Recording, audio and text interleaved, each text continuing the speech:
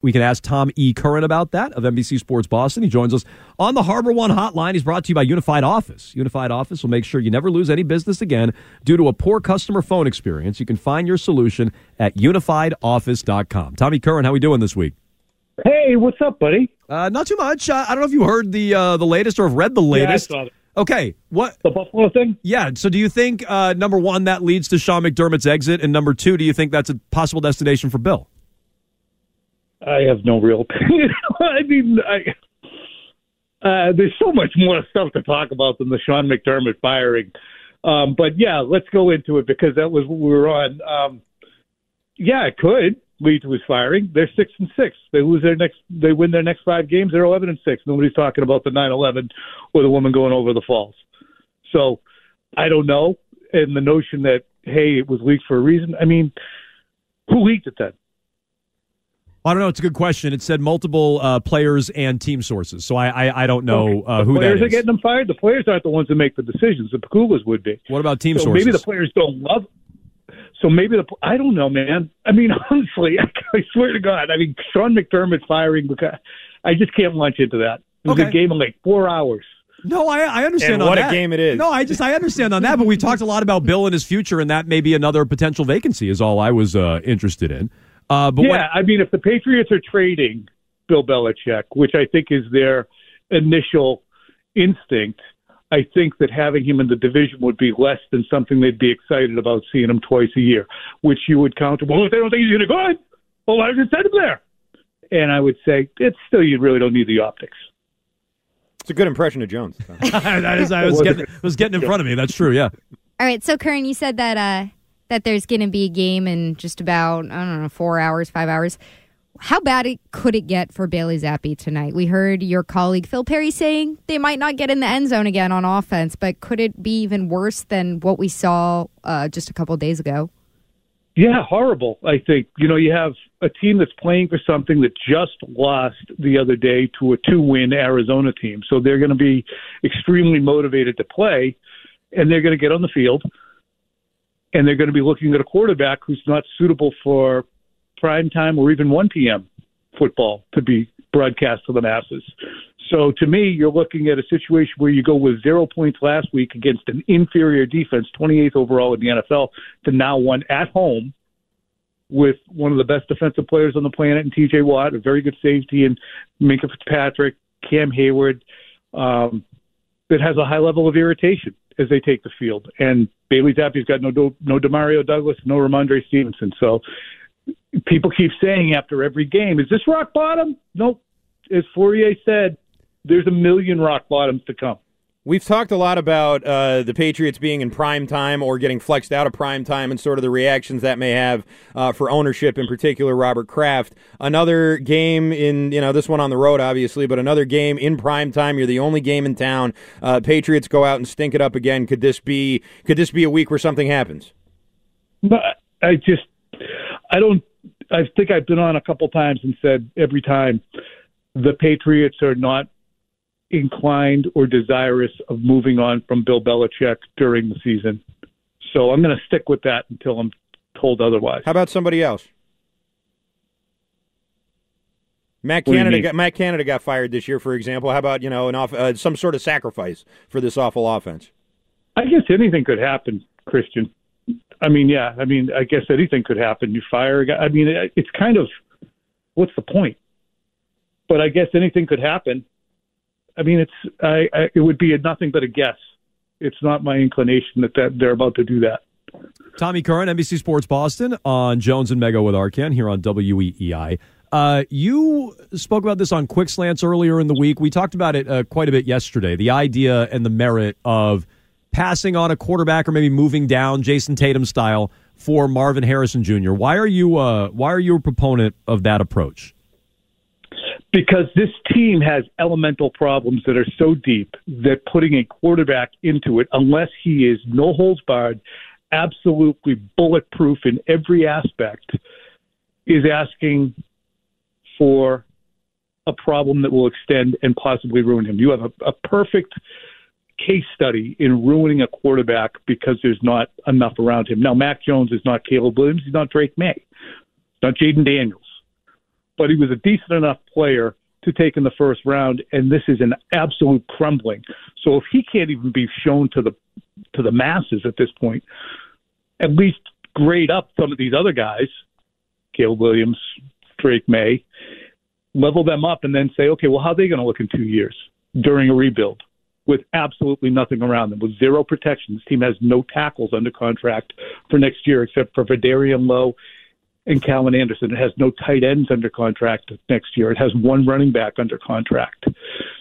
I would think that the best case scenario, if you have the number one overall pick and you are realistic about where your team is, you say, we need to turn this pick into more picks.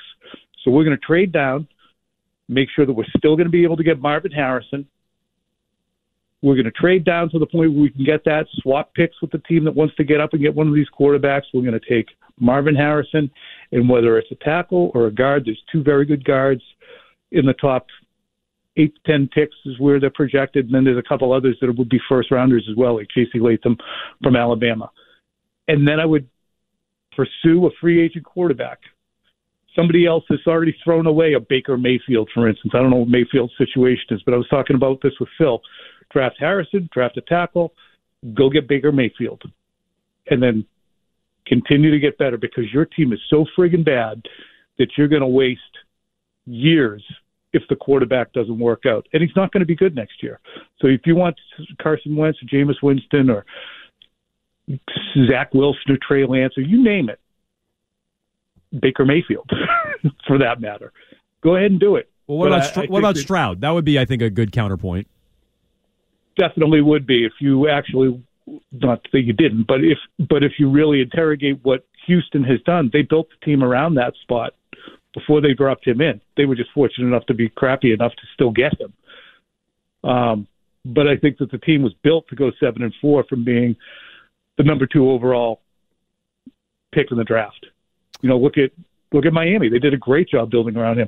Look at the 3 best teams in the NFC: San Francisco, the Eagles, and Dallas. And where did they get their quarterback?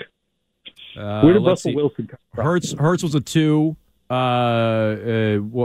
was a 4th rounder. What was the other one Purdy's you said? Mr. Irrelevant. Oh, sorry, the last pick of the draft. Yeah. If you build a program like San Francisco did, it's not easy to do, but that's why it's supposed to be hard. You can actually do what San Francisco did and draft an injury-prone guy and get to the court. Trade for an injury-prone guy you don't want and get to the Super Bowl, blow a draft pick, 2nd overall, and still, because your program is so good, have a 7th-round pick who plays like a 2nd or a 3rd-round pick, maybe even a 1st if you want to call Purdy that, but still be that good because your program is that good. I hear that. I get that. It just seems like with all of the changes, Tom, that they might have to make this offseason in the front office, in their coaching departments, maybe their scouting departments, we're talking, it sounds to me like you're talking about a rebuild that's going to be like 4 to 5 years.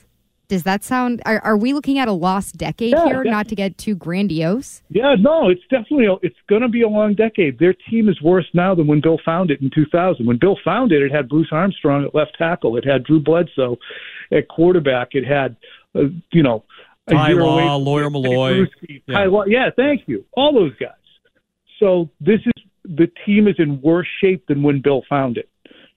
And we can go back to 1993 because right then the team was coming off 1-15 and 2-14. They get Bledsoe, but they still were 1-11 after 12 games with Bledsoe.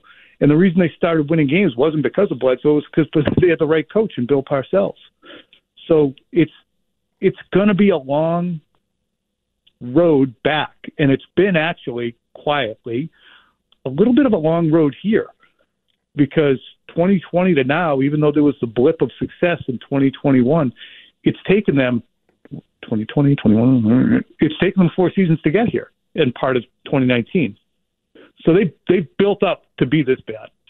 Right. So that's why I'm saying it feels like it could be 7 or 8 years post Brady that they see real success again. And my only hesitation with the plan that you're laying out is then when you point to someone like San Francisco who found Brock Purdy or the Cowboys who found Dak Prescott, is that then do you run the risk of having the program be the foundation in a way that you have coaches once again thinking we can take any quarterback and make him into a top 15 quarterback? Because that seems like we heard that was the attitude here for a bit at the end with Brady. Yeah, I guess that's an argument, but if you want to say, okay, well, let's get the player and make him the star as opposed to making the program the star, then you go ahead and you take Caleb Williams and you can't build a program around him. And then in 4 years, you're like, all right, we'll pick up his option and we'll pay him $38 million, but we don't know if we want to extend him because really we've just been a 500 or worse team the last 5 years, and you're back where you were. If you start building a program when it gets to 4 or 5 years and you're picking up the fifth-year option on Marvin Harrison, perhaps, maybe you've found other places on the team that have gotten better. Look, I'm not saying I wouldn't, under any circumstance, draft Drake May or Caleb Williams. I just think people have to be realistic about the bleak road that first and second round picks face when they go to a team that's really not equipped, and that's the Patriots. Okay, he is Tommy Curran. Check out his work on NBC Sports Boston. You can watch him tonight, leading up to the game and after the game as well. You can, of course, check him out on WEEI as well, typically on Sundays, and Tuesday with Gresham Fourier, here Thursdays with us on Jones and Mego with Arcand. Tom, we appreciate the time. Thanks so much. See you later. All right, Tommy Curran, as all our guests, joins us on the Harbor One Hotline.